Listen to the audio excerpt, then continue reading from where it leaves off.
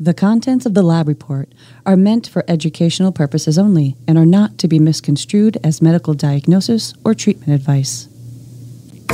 Today, on the lab report, we're going to talk Multi-Omics series part 2. This is the sequel? We made it, people. Part 2 Electric Boogaloo? I didn't think we were going to do it, but we're going to do it. The world of medicine can be challenging. Clinicians and patients are always looking for more options, more effective treatments, and in the end, more answers. Functional and integrative medicine focuses on addressing root causes of disease. Here at Genova Diagnostics, we've watched this field evolve and grow for over 35 years. We've not only adapted, we've led. Join us as we talk about functional medicine, laboratory testing, and optimizing health. Welcome to the Lab Report.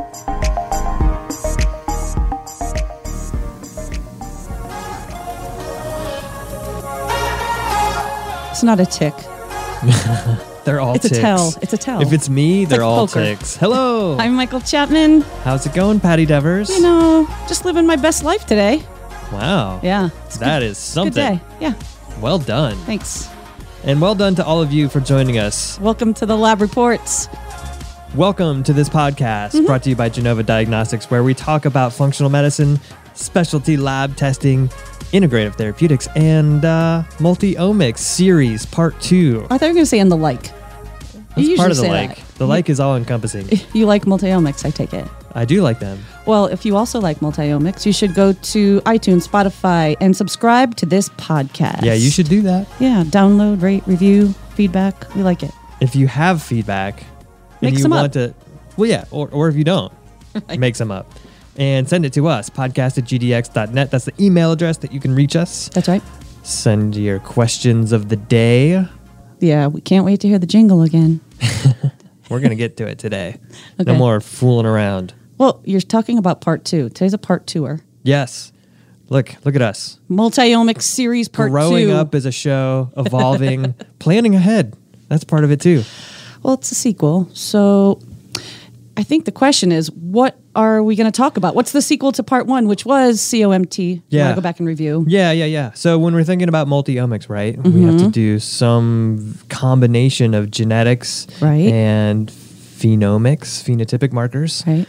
So, you know, we have all these different genetic SNPs. I think we should probably talk about another one of those and how it relates to some of the metabolites that we test for as well, and how you can get a different multi-omics assessment. Well, then, how are we going to pick one? Because there's, millions in see. our bodies. How do we pick just one? I'm so glad that you asked that. So I was up late last night putting this little thing together. Let me get it out from under the desk here. It's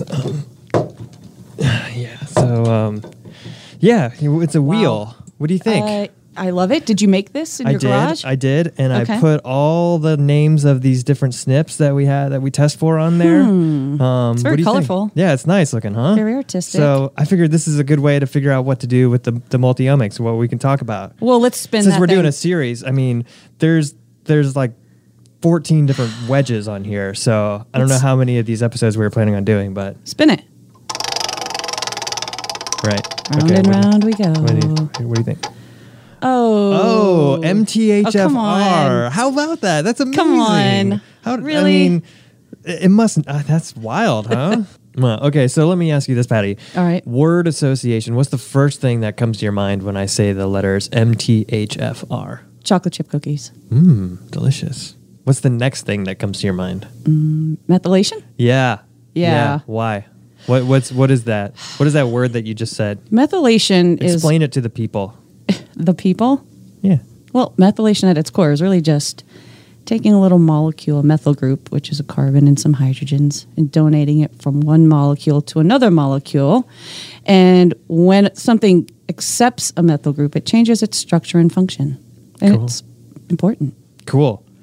I've heard it referred to as a biochemical game of hot potato. That's exactly what it is. And all these little methyl groups bouncing around and around and around. Why do we care about it? That's a good question. What does Thanks. it do? What doesn't it do? I don't know. Well, we should talk about it. methylation happens billions of times per second, all over your body. Okay. And if we can remind the audience of the Michael Chapman biochemical proverb, Yeah, this is in my upcoming book, Biochemical Proverbs, that I'm working on, set to release in 2024. And the thing about methylation, or any reaction really, is that this reaction is not all that special in and of itself. What makes it special is how often it's used in the body. Yeah. Right? Yeah. So that's the thing about methylation that's so interesting. So how is it used? How often is it used? What is it used for in the body, Patty? Well, just that little donation of the methyl group, the biochemical hot potato, as you described it. Yeah. It does so many critical things in our body, like it makes DNA and RNA. It regulates your genes and epigenetics. It makes creatine, so your skeletal muscles contract. Important. Yeah. It's important for hormone detox and just general detoxification. It repairs cell membranes. It makes and breaks down neurotransmitters. It aids in vascular endothelial function. Wow. That's fat all. metabolism, nerve myelination. It's kind of important. Wow. That's a lot of stuff. Kind of. And so everything. Okay. So if it does everything, Yeah. then we should probably be a little bit concerned about it. We should probably think about it. Yeah. Because you don't want to not do those things. Right. There's a lot of those things that are critically important to just generally keep you alive, right? Mm-hmm. So, and some of them are going to relate to cancer risk. I'm thinking hormone detoxification in particular. Yep. And of course, like epigenetic regulation, DNA synthesis and repair, all that sort of stuff. So, that's good to know. From there, what in the world does MTHFR have to do with anything? I know. We're talking about methylation, and then I thought we were talking about MTHFR. We spun a wheel. I don't know. What's going on here? What does MTHFR stand for? 5,10-methylene tetrahydrofolate reductase. God bless you. So it's an enzyme, right? ASE. We know this. Oh, ends in ASE. Correct. For those of you who didn't follow that little codified language there. That's right. If it ends in ASE, it's an enzyme. That's how you always know. Yeah. Reductase. Right. So, yes, it's an enzyme. What does this enzyme do? What does this particular enzyme do? Well, it takes dietary folate. Okay. And it activates it and gets it ready and commits it to be used in the methylation cycle.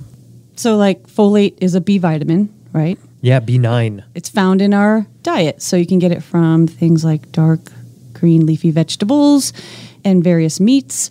But important to note is that there's a lot of different forms of folate in your diet. Some are more bioavailable and active, some are inactive.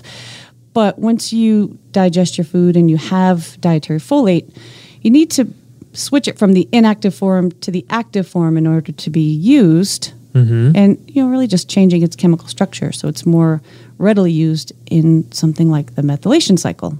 Got it. So this active folate is typically what we often call 5-methyl tetrahydrofolate, 5-MTHF. And that is the end product of this MTHFR reaction. Oh, it's all starting to come together now. Is it? Yeah. Okay. All right, so we're getting there. I know there's an interplay here with methylation, and we just talked about how this enzyme works to activate folate to be used there.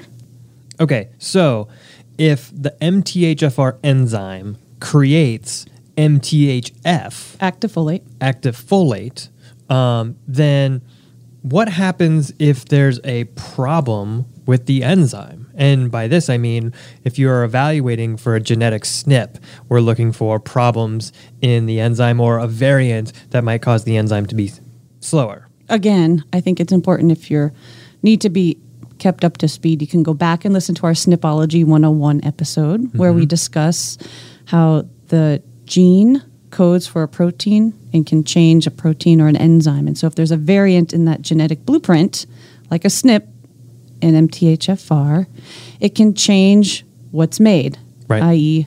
this particular enzyme. Particular. And in the case of MTHFR, we check for 2 different locations, and when there's variants, it can actually slow the enzyme down. Right. And it's a good point that you brought up that we're checking for 2 different variants there. There's the 1298C and then the 677. And those 2 locations have different ramifications, right? If there's a SNP in the 677 location, that has more of a consequence, more severe consequence as compared to the 1298 location. These are numbers that you don't have to necessarily memorize, but it does help you to know when you're comparing SNPs. And if there are SNPs that you find in a genetic test, it's going to result in an enzyme that is predisposed to working slower. Why do I say it that way, Patty? Because our genes are not our destiny. And as we describe in these multi-omic episodes, there's lots of layers between having a genetic code and phenotypic expression. There's a lot of variables that can alter whether or not it actually even is expressed. Right. So that all being said, whenever someone says they have an MTHFR SNP, it's important to know, number one, what location are we talking about? Right. What is the variant? Right. Because if it's a heterozygous of 1298, it really doesn't have much effect at all. Right. So these are important facts to take into consideration when someone says MTHFR. Right. And in general, the more SNPs that you find on a genetic test, the greater the severity of effect. So the slower the enzyme is going to work. So at the end of the day, if you're doing an evaluation for MTHFR, what you're looking for is how well the body is predisposed to take your folates from the diet and turn it into active folate. And if you find a bunch of SNPs there, then that's going to result in a predisposition to a slower activation of folate from your diet. Which may or may not even be expressed. But the whole concept of us talking about multi-omics is to take that genetic predisposition and let's layer the phenotypic expression and see if actually it's being expressed. So if I were to say to you, Michael, okay, I have a heterozygous SNP in MTHFR 667. Oh, I'm sorry. I don't know that I do, actually. Oh, never mind. And I also have a heterozygous for 1298. And I said to you, okay, I want to layer some multi-omics on here to see, really what's going on in my body. What are some biomarkers you might think about to check? Yeah. The first one I'm thinking about is homocysteine. How come? Because homocysteine is then what takes that activated folate and turns into methionine. So that's what the activated folate is doing in a lot of cases. It is converting homocysteine, it's methylating homocysteine into methionine. So MTHFR sits right at that point where you need to get homocysteine back up to methionine. Yeah. So if that enzyme is working slower and you're not able to use activated folate to make that happen, you're going to have a backup. Of what? Homocysteine. Exactly. Right. Yep. So that's kind of like when we were talking about organic acid, same thing. If you're going from one step to another step and there's a problem within that step, you can tell by that backup of homocysteine here. Yeah. And one clarification too, just to make the situation a little bit more complicated, is that if you have a high homocysteine, it could be the fact that there's a problem with availability of folate, in particular activated folate, like we've been talking about. But B12 is also involved in that reaction as well. So B12 could be playing a role in that elevated homocysteine also. Right. So not all homocysteine elevations are because of an MTHFR problem. Correct. A lot of variables there. And just because you have an MTHFR SNP, if you do, that doesn't mean you're going to have a high homocysteine, which is why we always say if you have genetic information, you want to look at the phenotypic information. You want to look at the biomarkers, and this is what multi-omics assessment is all about. Right. Because, again, you can't just take one piece of the information. You actually said this in the prior episode, that it's like looking at the information with one eye closed. So you really need more information. Okay, quick recap. MTHFR is an enzyme. Yes. Activates folate, which is then used to remethylate homocysteine back into a molecule or an amino acid called methionine. Right. So if there's problems with activating folate and there's low levels of activated folate, you might have a backup of homocysteine. So what do we think about with higher levels of homocysteine? Well, just like we said, every elevation in homocysteine doesn't mean a problem with that particular enzyme because there's a lot of variables. But people mainly look at homocysteine as a cardiovascular risk factor, actually. They think it's kind of a bad actor. And a lot of people use homocysteine levels as a marker of methylation status. But we know that homocysteine is such a small piece of the entire methylation cycle. Yeah. It's interesting, too, that there's some associations around osteoporosis risk. There's some associations around neurodegenerative conditions, behavioral conditions. So lots of interesting stuff around homocysteine elevations. And those are the same clinical associations that we tend to see with methylation issues too. So it does make sense in the literature that this is used as a surrogate marker for methylation status. And therefore, the enzyme that tends to predispose somebody to having higher homocysteine levels also might correlate with a lot of those things that we associate with methylation dysfunction. If that makes sense. Yeah, that makes sense. Yeah. And since we're talking about a multi-omics approach to MTHFR, question becomes, what are some other things that we can look at from a multi-omics perspective? And Patty, what are the cofactors for the MTHFR enzyme? Oh, that's a great question. There's several different vitamins and minerals that are needed to make a lot of enzymes work, but specifically MTHFR, we think about vitamin B2 and B3. Yep. And in a lot of the previous podcasts, we were talking about a lot of our nutritional testing. Yeah. Things like the Nutrival or the Multi-Omics Plus. Yeah. We measure a lot of things like organic acids, amino acids, and we had the whole conversation about how elevations in organic acids can speak to functional nutritional needs. And a lot of these organic acids require specific vitamins on a biochemical level to convert them. So elevations in various organic acids and or amino acids can also signify a functional need for vitamin B2 and B3. So those are also other places to look to see how you can optimize MTHFR. Yeah.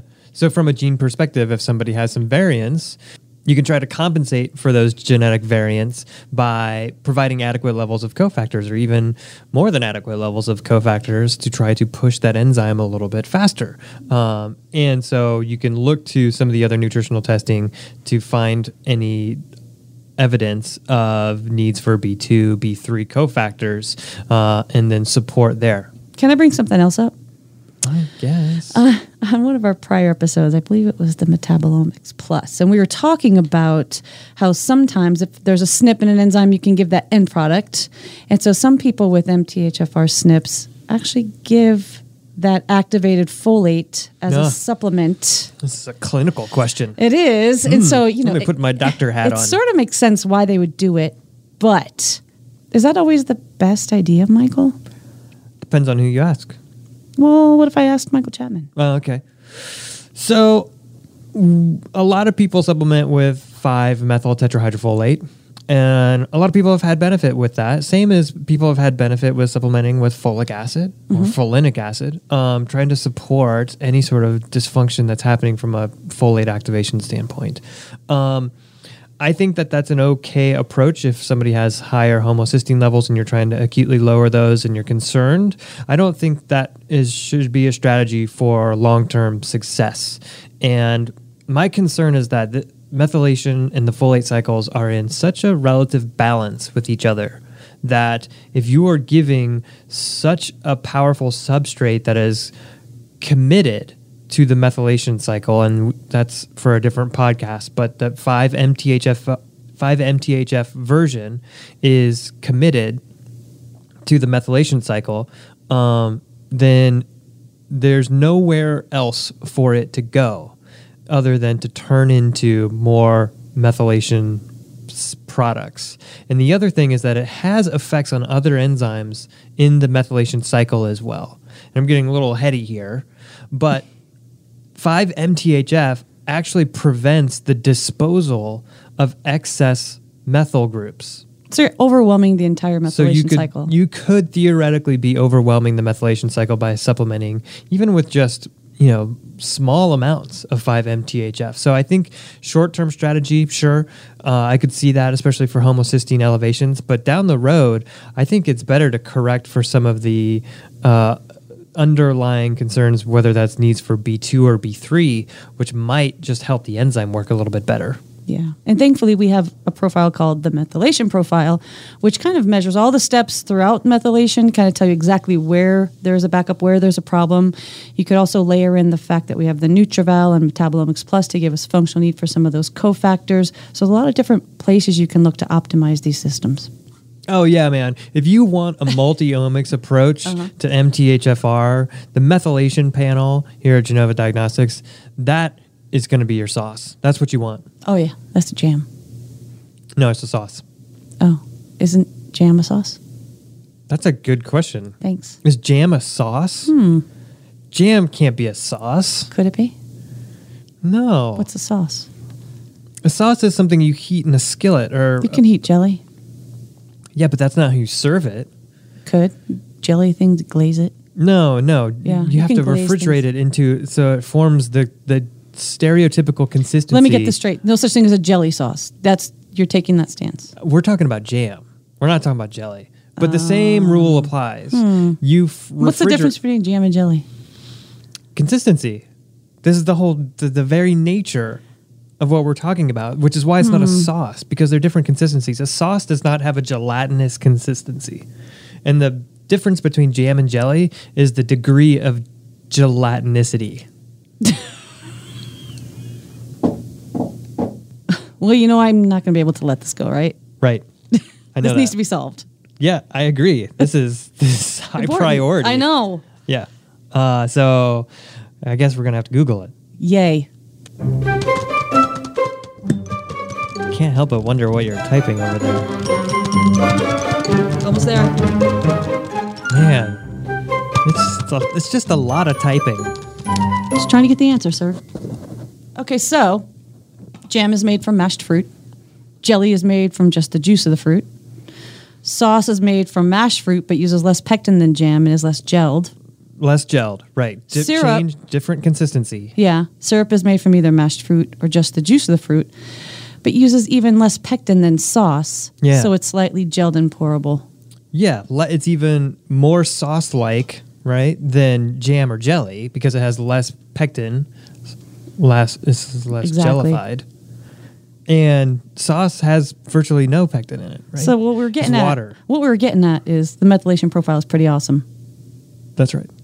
So far in this episode, we've defined what MTHFR is. Yes. We talked about the SNP in MTHFR and layering the multi-omics. We talked about how it interplays with the methylation cycle and how it might affect other nutritional tests. But Covered a lot of ground. We certainly have. There's a lot of geography there. We certainly have. And I'll tell you that this is the point of the show where, is my favorite because it's time for question of the day. Oh. Question of the day. It's my favorite one. Of the day. Okay. Question of the day. Go with the original, It's the question of the day. That one hurts my ears. It's great. I'm not going to lie. It's great. So I'm going to ask you the question of the day, Michael Chapman. All right, I'm ready. So we spent all this time talking about MTHFR and the SNP. And, when you're in the functional medicine space, it comes up a lot. It seems like it comes up a lot. So the question I have for you is, how common is it to have a SNP in MTHFR? Yeah, that's a great question. Thank you. Thank you for asking that, whoever you were out there. Really appreciate your feedback. Thanks for emailing podcast@gdx.net. It's awesome. And to answer that question, Okay. I can start very simple and saying it's very common. It's actually more common to have a SNP than to not have one. In MTHFR? Yes. That's shocking. Then why do Isn't people it? make such a big deal about it? That's a great question. Okay. I don't know is the answer to this. It's something that we discovered. It has clinical associations. The more SNPs that you have, the more clinical associations you tend to see in the literature. So, for example, with A1298C location, if somebody has a SNP, there's basically no effect to the enzyme activity if they have one. If they have two, then you start to see clinical associations pop up. Not necessarily the same case for the C677T location, where you tend to see, even with one SNP, there's a effect to the enzyme action. But at the end of the day, over 50% of us have at least one SNP at the 1298 location and one SNP at the C677T location. So it begs the question, why are we frightening people Right. about having an MTHFR SNP? I can think of, personally, clinicians who have called in and say, patient has MTHFR SNP, should they reconsider procreation? Oh, come on now. Seriously. So, to put it in reference, this is a very, very common genetic alteration or polymorphism. And it does have enzyme activity, but this is the severity and the consequences are something that can be mitigated. And we need to look at the SNPs in comparison to the populations that have them. And obviously this is not something that's incompatible with life, right? This is the majority. If the majority of us have it, the majority of us are dealing with it, and we're not falling dead of it. So we need to put this into context. Yes, there are clinical associations, but that helps you to determine the adequacy of your folate demand. Mm-hmm. And that's what we're talking about. That's what this whole episode has been about. And let's not overblow the clinical significance also. So is it true that it's a little bit less common to have homozygous positive for both? It is less common, and it's more clinically significant. Right. If you have 3-4 SNPs in the enzyme, you're going to want to focus more on this clinically. But if you have one, if you have even one, what's called compound, where you have one at each location, that's not uncommon to have, and it's not something that you should be losing sleep over, I guess is my point. So if you're a clinician and you're doing this sort of work, I would ask that we pump the brakes a little bit and we refrain from scaring people about having a polymorphism in MTHFR. And from throwing methylated vitamins at people unnecessarily, which may have other consequences. If you haven't run a homocysteine, or you haven't gotten a SAM-SAW ratio, if you have not determined what their actual methylation status is, and you're just treating SNPs, stop. Wow. Stop doing it. Right? Yeah. Because you're potentially creating more imbalance by giving a supplement that is not needed. Mm-hmm. Especially giving more methyl group donors that could, at the end of the day, slow down methylation reactions, because methyl group donors in the form of SAM, SAMe, inhibit methylation reactions. You don't know what that's doing throughout the body. Wow, you're really passionate about SNPs, Michael. I love this stuff. Next time on the Lab Report, we have on Dr. Tom Williams. Author, researcher, functional medicine genius. And a friend. Yeah.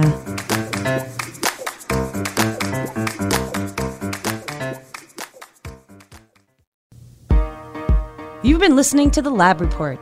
If you like what you hear, please subscribe to our podcast, rate us, and leave us a review. To learn more about Genova Diagnostics, visit our website at gdx.net. There you'll find information on specific testing, educational resources, and how to connect with our show. Call us at 1-800-522-4762 or email us at podcast@gdx.net. Ketchup is not tomato jam. No, it's a sauce, right? I guess because there's no pectin in it. Right. I love ketchup. Just gross.